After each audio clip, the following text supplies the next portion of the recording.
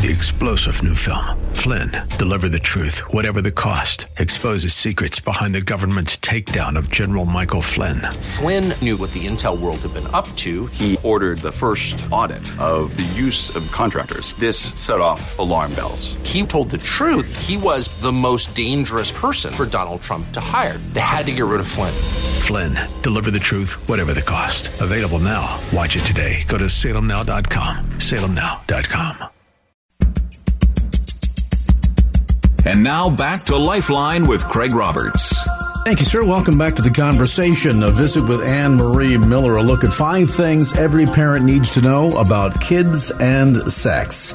Of course, the big issue I think that many parents have always struggled with, Marie, is, when do we start the conversation? What's an appropriate age? Do we wait till 17, 15 when they start dating? As you're suggesting, more and more these children are getting exposed to things through social media, through peers, and online at an earlier and earlier age. Any statistics out there to give us an idea as to just how young, potentially, they're being exposed to this online?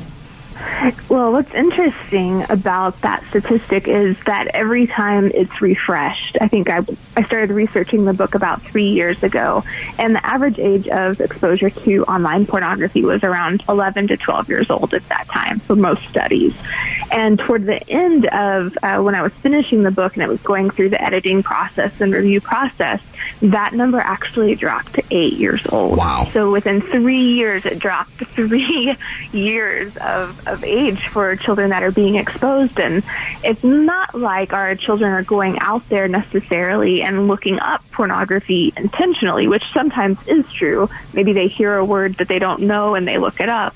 But what's happening is that people that market pornography are really targeting younger and younger audiences by misspelling common names, like maybe if you type in Disney or the White House or something very common and innocent into a search engine, and you spell it wrong, or they've just created a strategy to expose your child to pornography earlier, because we see in the long term that actually ends up making money for different marketers of pornography. I learned this the hard way many years ago. There was some issue going on in the political arena that I believed our listeners needed to get out in front of, and so I urge listeners to go to the White House website and please send an email to the president voicing their opinion. And I gave out without thinking, gave out the White House address. I won't tell you what the dot aspect of it was, but it wasn't GOV, just out of habit.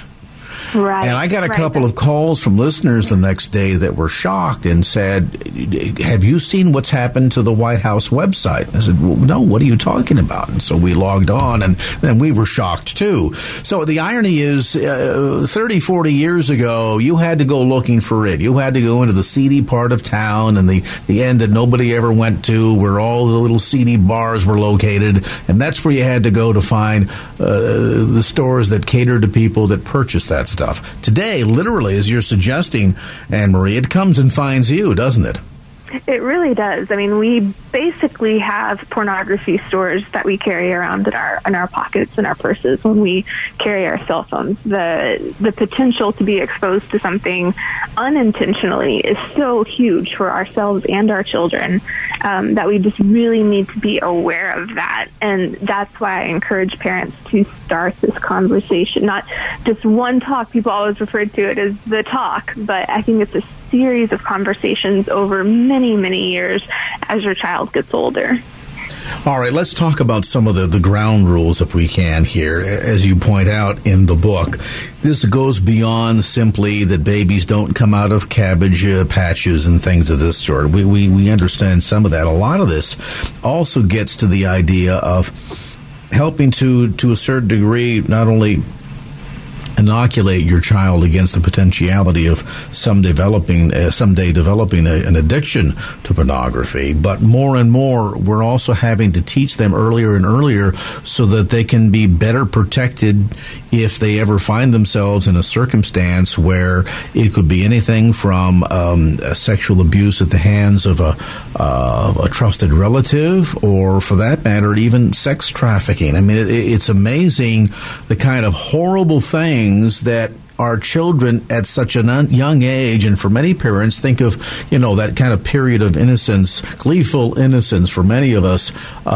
just a couple of generations ago, where you would never think about talking to your child about such matters when they were 8 or 9 years old. And today, as you're suggesting, if you haven't had that conversation, at least by the time they're 10, it's likely too late. It's likely they've gotten all the details and gotten a lot of wrong details from some other source. Yes, there's probably some sort of recovery that you're going to have to do with them and kind of reteaching and refocusing what family values you need to communicate to them. But, I mean, as early as, your bond with your child starts in infancy. So just by being there for your child and naming body parts in the correct way as early as toddler age is really important.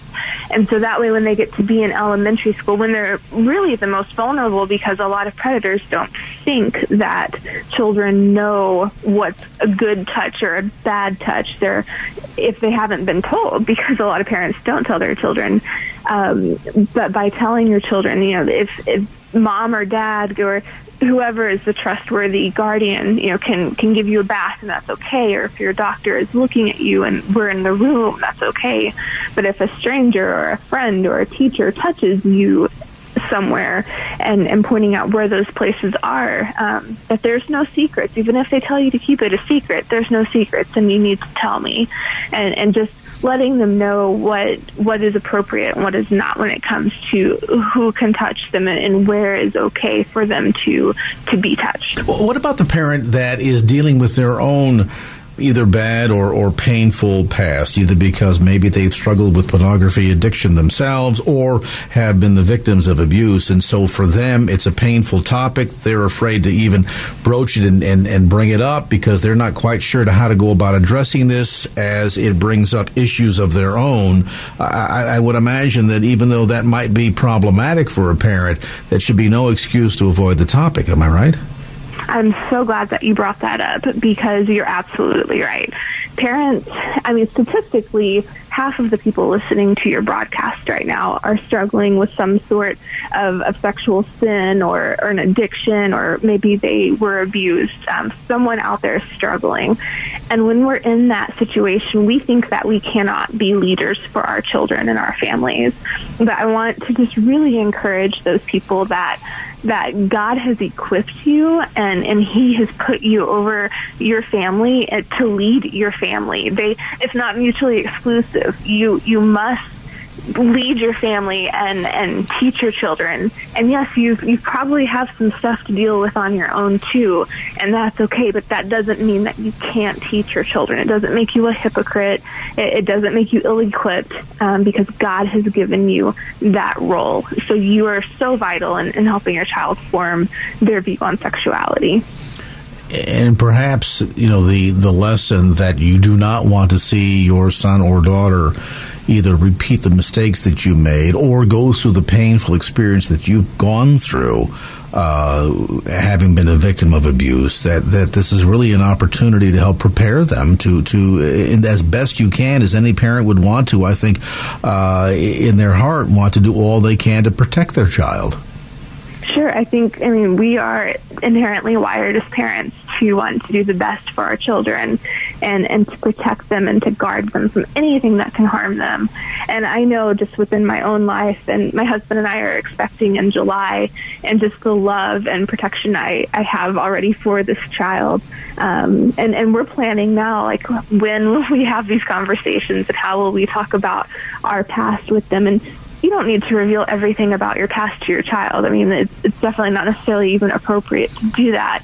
But using the experiences in your life that have been harmful to help protect your child is a beautiful way that God can redeem that part of your story. But see, you can cheat here, because you wait a couple of years once your son or daughter is, probably more than a couple of years, but when they're ready to read, just say, "Here, Mommy wrote this book with you in mind. Read it and call me if you have any questions."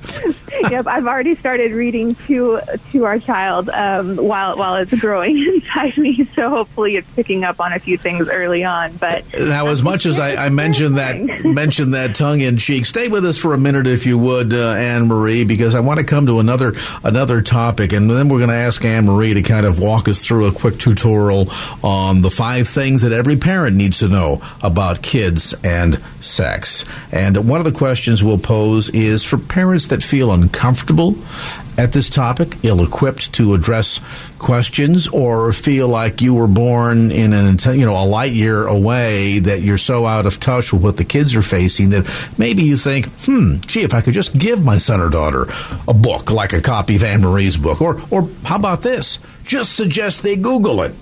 Anything wrong with that?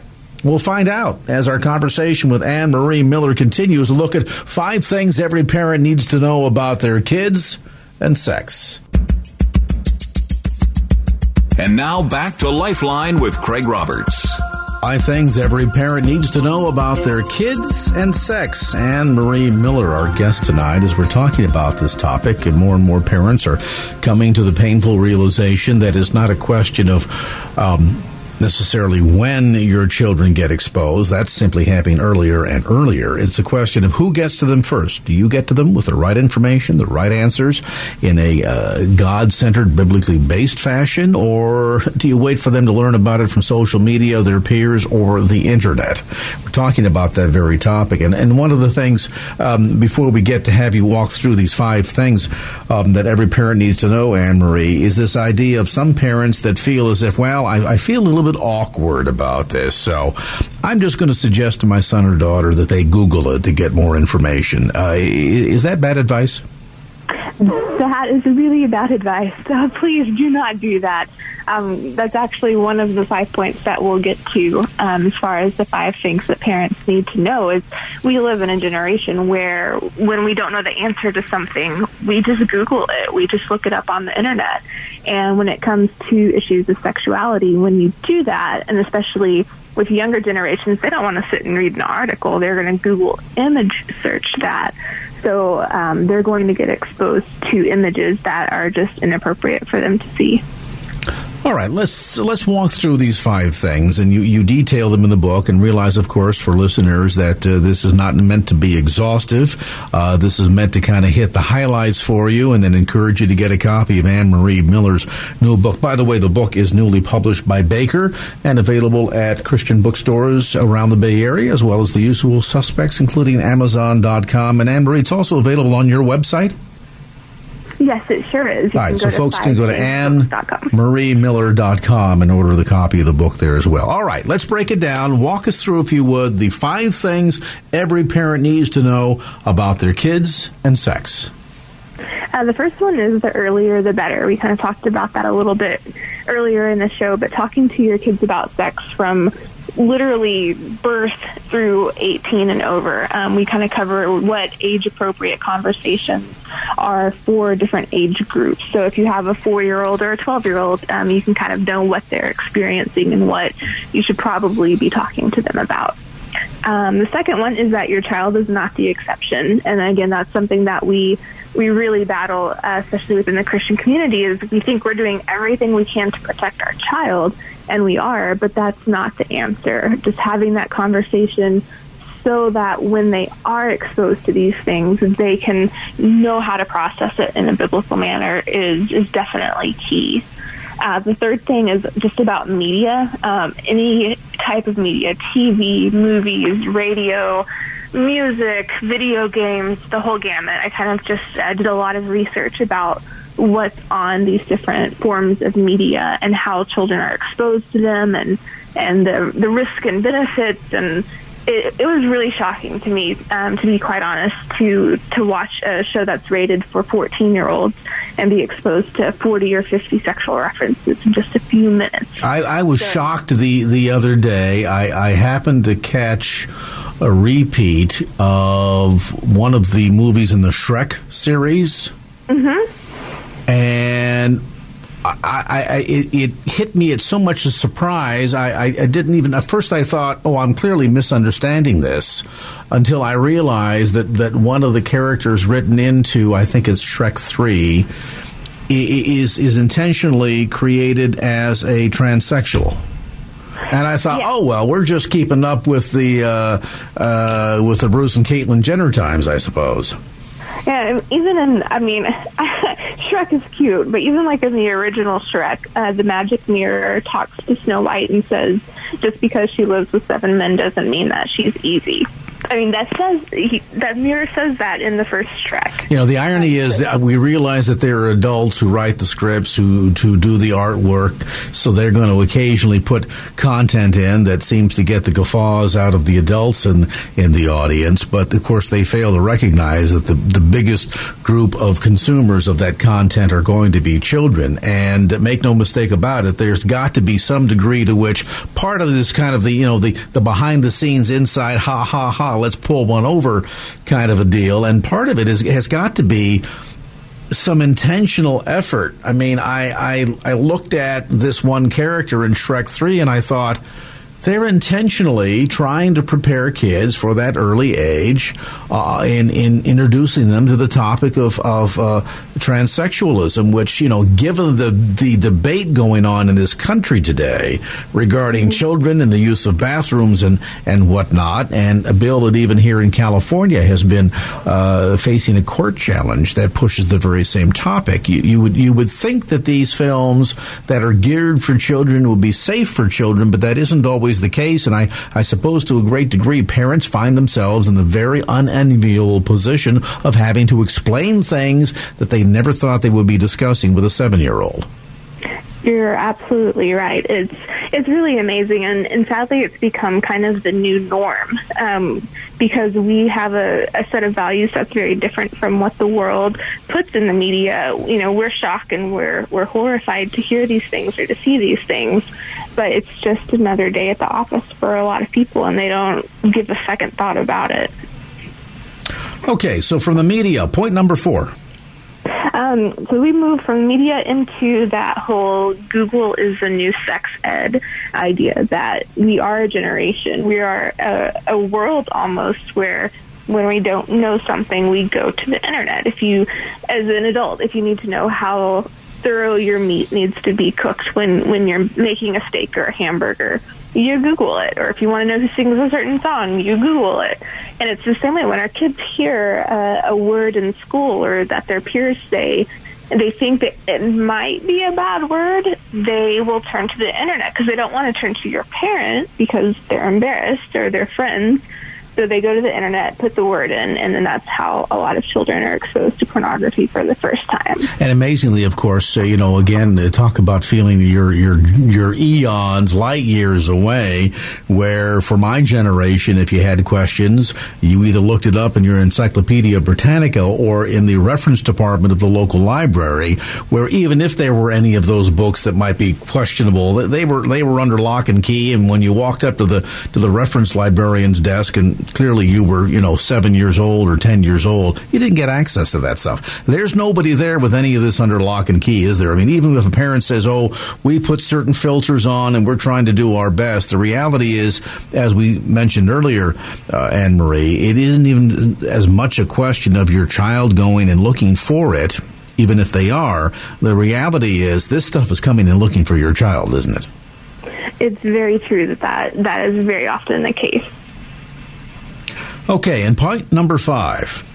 The point number 5 is that sexually abused children rarely speak up. And that was something that, unfortunately, I know it makes every heart and every parent quiver just a little bit to think that their child could be sexually abused and not know about it. My own parents didn't know about my abuse until I was 28, and that was 12 years after it happened.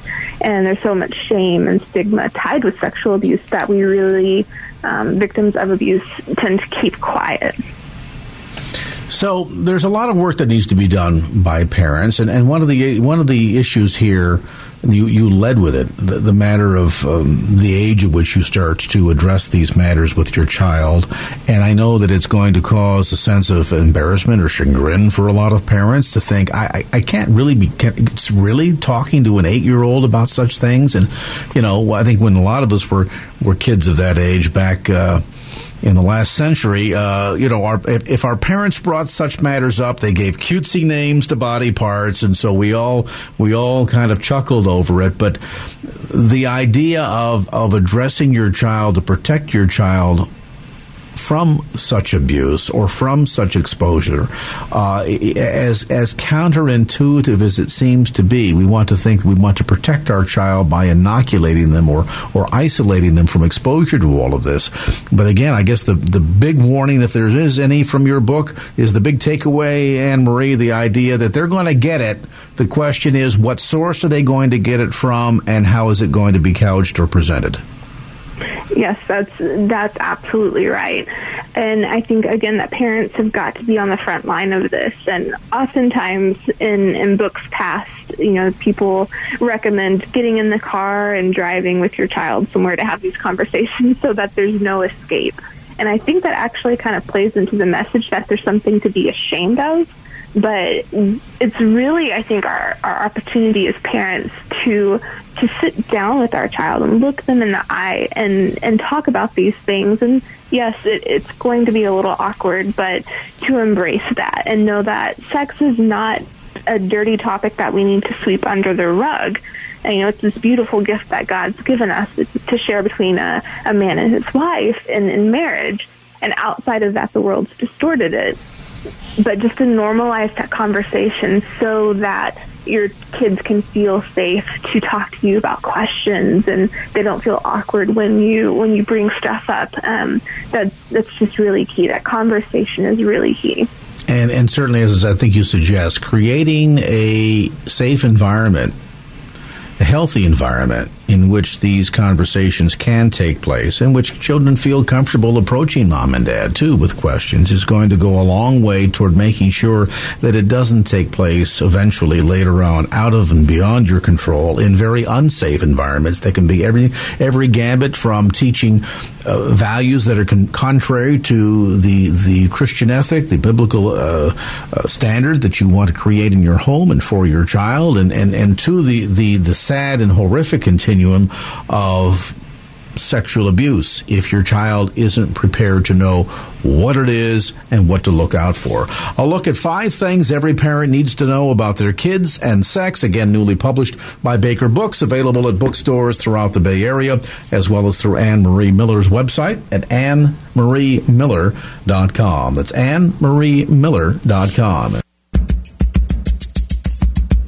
And now back to Lifeline with Craig Roberts. America's at war right now. We forget this. We don't, for many of us, we're not aware of it. It's kind of silently going on in the background.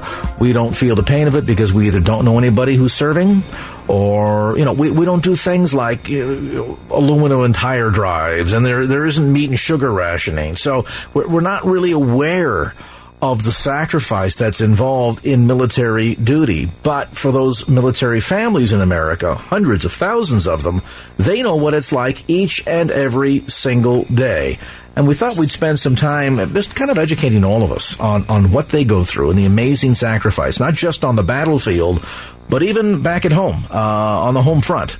With a mother or a father or both sometimes, and kids that are at home, kind of keeping the home fires burning, so to speak, while mom or dad are overseas in service to our country. Joining me now is Lieutenant Colonel Tony Monetti. He, with his wife Penny, are authors of a new book called Called to Serve: Encouragement, Support, and Inspiration for Military Families. And Lieutenant Monetti and Penny, great to have both of you with us. Thank you. It's great to be here. Yeah, thanks, Craig. Great to be on board. We were trying to debate ahead of the conversation today, Tony. Short for your position, is it lieutenant? Is it colonel? Or would military decorum insist to be lieutenant colonel? Just call me Tony, but I'm a lieutenant colonel in the Air Force. In the Air Force, okay. But typically there's no way to really truncate that, is there? No, not really. Lieutenant Colonel. Lieutenant Colonel. We'll go with Tony. I like that. It's Tony's easier. Fine, man. I'm originally from Brooklyn, New York, so, Tony makes me feel like I'm back home. There you go. All right. Well, Tony, talk to us a bit first, if you would, about the reality check here that a lot of, I think, families who are beginning the experience of military duty, they might either be newly married or newly into the military, and even for the rest of us out there that really don't understand what your families go through. Yeah, for those of you that are just joining the military, and for those of you who have no clue on what it's like to be in the military, I'm glad to talk to you a little bit about Call to Serve and what it's like. I've had the privilege to serve in America for almost 24 years now as an officer in the United States Air Force, and I can just tell you that it's a privilege and an honor to be part of the military. But it's also really exciting, and lots of new changes every day as far as what you may or may not be doing. I mean, I've been called to serve and gone overseas on moment's notice, and next thing I know, I'm in a foreign country, and it's exciting. But there's also a lot of transitions and challenges that we have to take part of, especially for our families, and I'm really glad you brought that up. For example, my oldest son Nico, who right now just graduated from Chapman in L.A., he went to 3 different high schools, in 3 years. And for those of us that have been to high school, you know how tough it is to move once and to let alone 3 times. So yeah, it gets some getting used to, lots of moves, lots of transitions. But overall, we have a heart for service to America, and we just find that it's a privilege and an honor to serve her. It was interesting because some of us on the outside that are not involved in active military duty or perhaps have never been a part of a military family see the excitement, the glamour, you're traveling and you're doing all of this, and a lot of it, no doubt, is born out of the television ads that we see, the recruitment ads and so forth, but not really realizing that there's a backside story to this that is difficult, that is painful at times, that certainly is challenging. I guess when you get on the backside of it, a lot of those initially painful and frustrating moments turn into joyful ones on the backside. Penny, I had to laugh in reading your story. You got to talking about when you guys were called to Vicenza in northeast Italy, and your initial experiences there, which I don't know if you're... Let me go home to America. I know. Obviously, Tony's background is Italian. Are you of Italian descent as well? No, I'm not. And I thought I knew Italian until I put my feet on foreign soil in Italy and realized how fast they talk. So it was... it was such an eye-opening experience going to another country, and I wish everybody in America has the experience of living in another country at least for a month to realize how great it is in America. But when we went there, our initial, when we first landed there, I tell the story about being at a fountain and hearing the kerplunks of coins going into a fountain. And as I toss my coins in, I make sure they missed, because the legend of the Trevi Fountain is that when you throw the coin into the fountain, you'll return to Rome. You'll return, that's right, yeah. And at that point, there was nothing I wanted more than to be back home in America.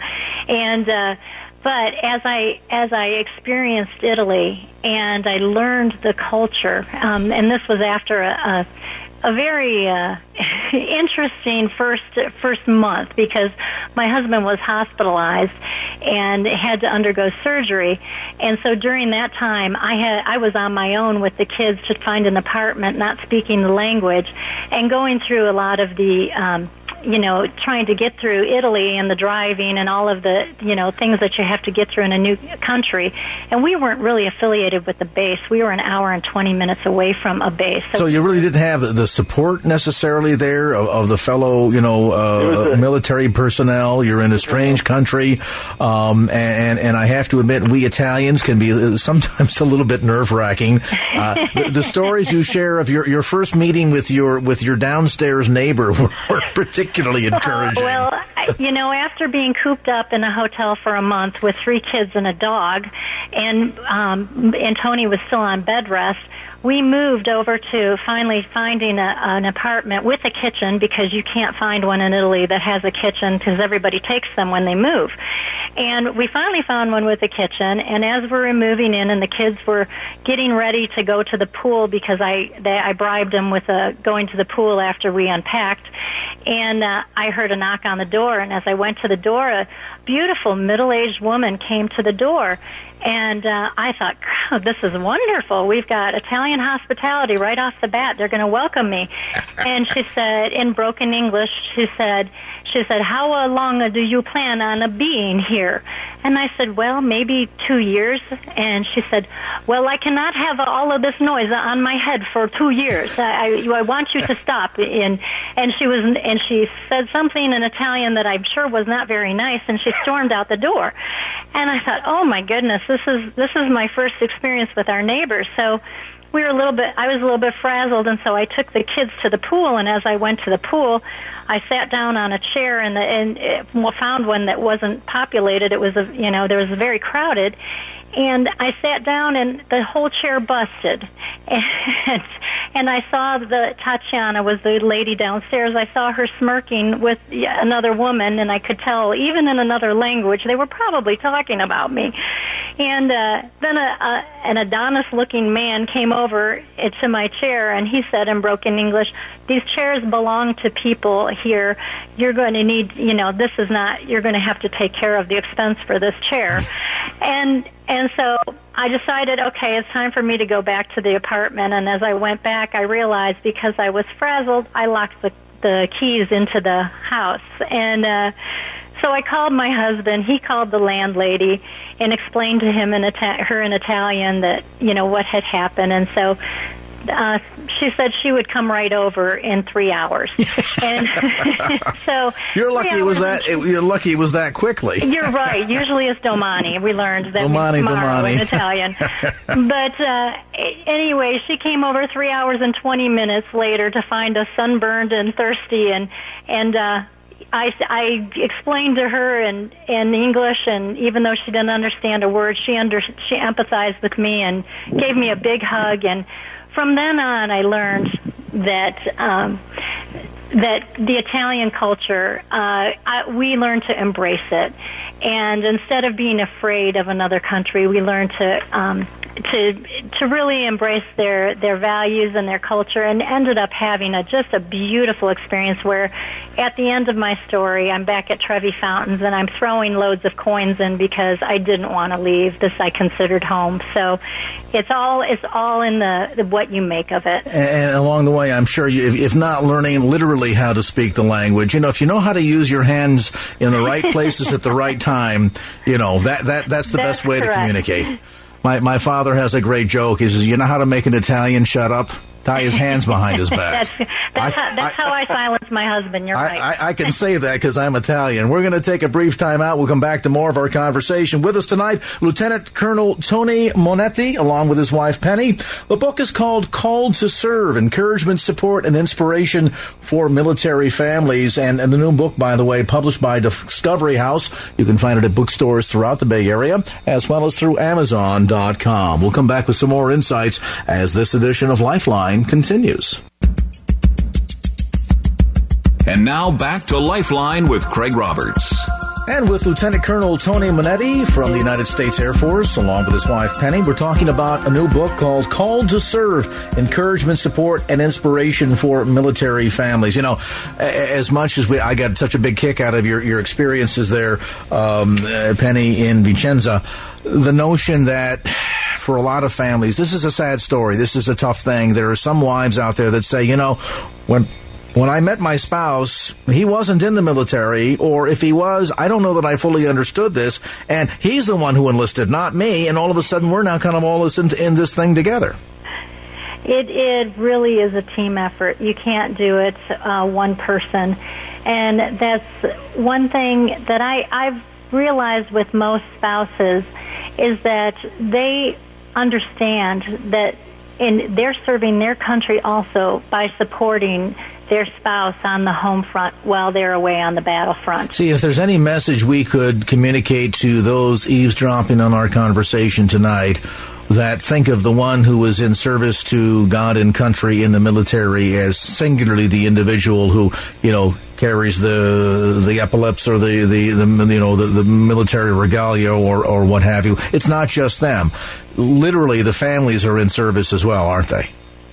Yeah, you really are. And the one thing that I would leave with spouses that's so important while their warriors are serving abroad is not to isolate themselves, to stay connected with family members, with their churches, with their community and the military, because once you become isolated, and the Bible verse comes to mind of 1 Peter 5:8, be self-controlled and alert, your enemy prowls around like the roaring lion, looking for someone to devour. The lion, when he hunts, he separates the prey from the pack. And that's what the devil does with any of us in our lives, that when he wants to attack, is he separates us from those who give us the most strength. And sticking with, with your accountability partners, with good friends, that helps. And that's the same goes with the warriors that are serving overseas, that they surround themselves with a good, strong community of friends and positive influences, and stay in the Word. That is what the best thing to do. Tony, does that also give you a sense of peace of mind as well? Because let's face it, you're out there. Right now you're flying the B-2 stealth bomber. You're going on missions and sorties and so forth. Does it give you a greater sense of peace as you're about this very stressful, critically important job, to know that things are being taken care of at home? Well, without question, every warrior that deploys overseas is more at peace and able to focus on the mission when they know that their families are being taken care of. And I can tell you that our government and our Department of Defense does a great job in supporting our families, giving them good medical treatment, giving them a good security and housing. I mean, there's no other greater country than America on this planet, and it's nice to know that our government, our military is taking care of our families. But more importantly, like Penny was alluding to, it starts with the home. As far as you, as a warrior, explaining to your wife and children and being honest with them that there's a possibility you may deploy at any moment. And so, it's, have your will done, power of attorney, have the lines of communication open so that they know that they can rely on talking to you if and when possible. But more importantly, that to know that they're a strong family unit, so that when you leave, they're going to be taken care of because they're strong. Absolutely. Any words of advice that you can share? And let me start, Tony, first with you. For those listening right now that are not in the military, you're doing your duty. I think we as Americans have a duty to you, to help support you. What should we who are in the civilian end of this, how can we better support you guys, and most importantly, your families too? I think that's a great question, Craig. The first thing that comes to mind for me is that, when we're in uniform and people see us either at the airport or even just in town, that they say thanks for serving. I know that sounds cliche-ish, but just knowing that you care and you're appreciated is great. And I can also say that if there's business people out there, I know times are tough, but if you offer some sort of military appreciation, whatever that may be, it's just special. My son just enlisted in the Army a few weeks ago, decided to go in. And wait a minute. The Army? You're in the Air Force. Hang on a minute here. What happened, Tony? Don't even let me go in. What happened? He's always wanted to be a G.I. Joe, It's okay. But, both of my grandfathers were in the Navy. What does my father do? He joins the Marines. Well, we got a true joint force now. But what I was getting at was Antonio joined the military. They gave him an ID card. He starts training here soon. And he went to a store and they gave him a military discount, like 10% off. And he goes, "Wow, Dad, that's really cool that they appreciate me." I go, "Yeah, see that, son?" I go, "It's just their way of saying thanks." So I would say to the listeners out there that's one of the things you can do. Another thing that you can do, if you go to calltoserveministry.com, we literally have pages of information. Penny and I have researched almost about 100 different organizations that are supporting the military. And so if you're interested in getting involved and connecting with these organizations so that you can connect with warriors overseas, that's another great thing you can do. Of course, there's letters of encouragement you can write. When I was overseas, I would get letters from kids saying, thanks for serving America. I mean, that meant so much to me. I still have those letters, the boxes, down the basement, because it just meant a lot to me, you know? Yeah, and supporting organizations like the USO and so forth. Absolutely, yes, sir. No doubt about it. And Penny, from your perspective, same question? Well, I would definitely say for those families that are on the home front, and maybe there's someone you go to church with or you know of, reaching out to them, just offering them to babysit once in a while. They don't realize that, you don't really get a break often because you're away from family in most cases, and your husband is usually the break that you, or your wife, if it's vice versa, is the break that you get when to get out. So just offering to babysit or having someone come over and mow a yard, or maybe a child that their parent is deployed, and going to their baseball game and taking them out for ice cream afterwards because their parent's not there. It just shows them so much that they're cared about, and it gives that warrior on the battlefront just a sense of peace knowing that his family's being taken care of. Absolutely. Well, I love what you guys are doing. Again, we want to urge folks, you can get educated by getting a copy of this new book, Called to Serve, Encouragement, Support, and Inspiration for Military Families. Get more details, too, about this ministry, how you can get involved in making a difference and helping to support those in service to our nation through calltoserveministry.com. That's calltoserveministry.com. And our appreciation out to Lieutenant Colonel Tony Minetti and his wife Penny. Tony, one thought when you talk to Antonio next, you just got to say, kid, you joined the Army. Why walk when you can fly? I love it. I promise you, I'll ask. I'll you got to say that. Army's okay, but why walk when you can fly?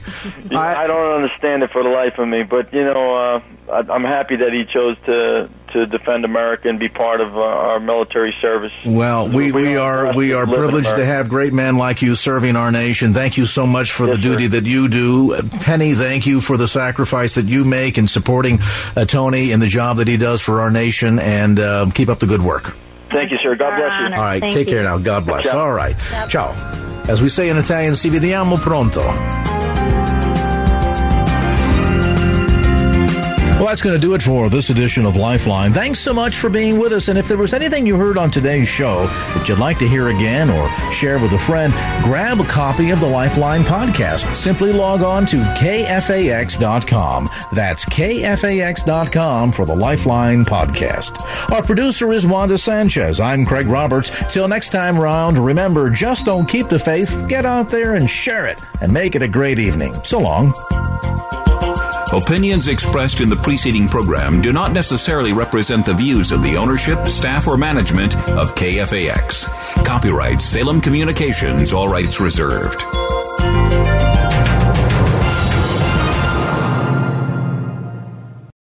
3-star General Michael J. Flynn, head of the Pentagon Intelligence Agency, knew all the government's dirty secrets. He was one of the most respected generals in the military. Flynn knew what the intel world had been up to. He understood its funding. He ordered the first audit of the use of contractors. This set off alarm bells. The explosive new documentary, Flynn, Deliver the Truth, Whatever the Cost, uncovers the facts behind this scandal. Flynn told the truth. He was the most dangerous person for Donald Trump to hire. I find out the worst enemy that I'm going to face in my life is right here in America. They took my assessment and they wanted me to change it. And I was like, I'm not changing it. They had to get rid of Flynn. With in-depth interviews, archival footage, and never-before-seen personal records of the man behind the headlines. I just felt like I was drowning. Flynn, Deliver the Truth, Whatever the Cost. Available now. Watch it today. Go to salemnow.com. salemnow.com.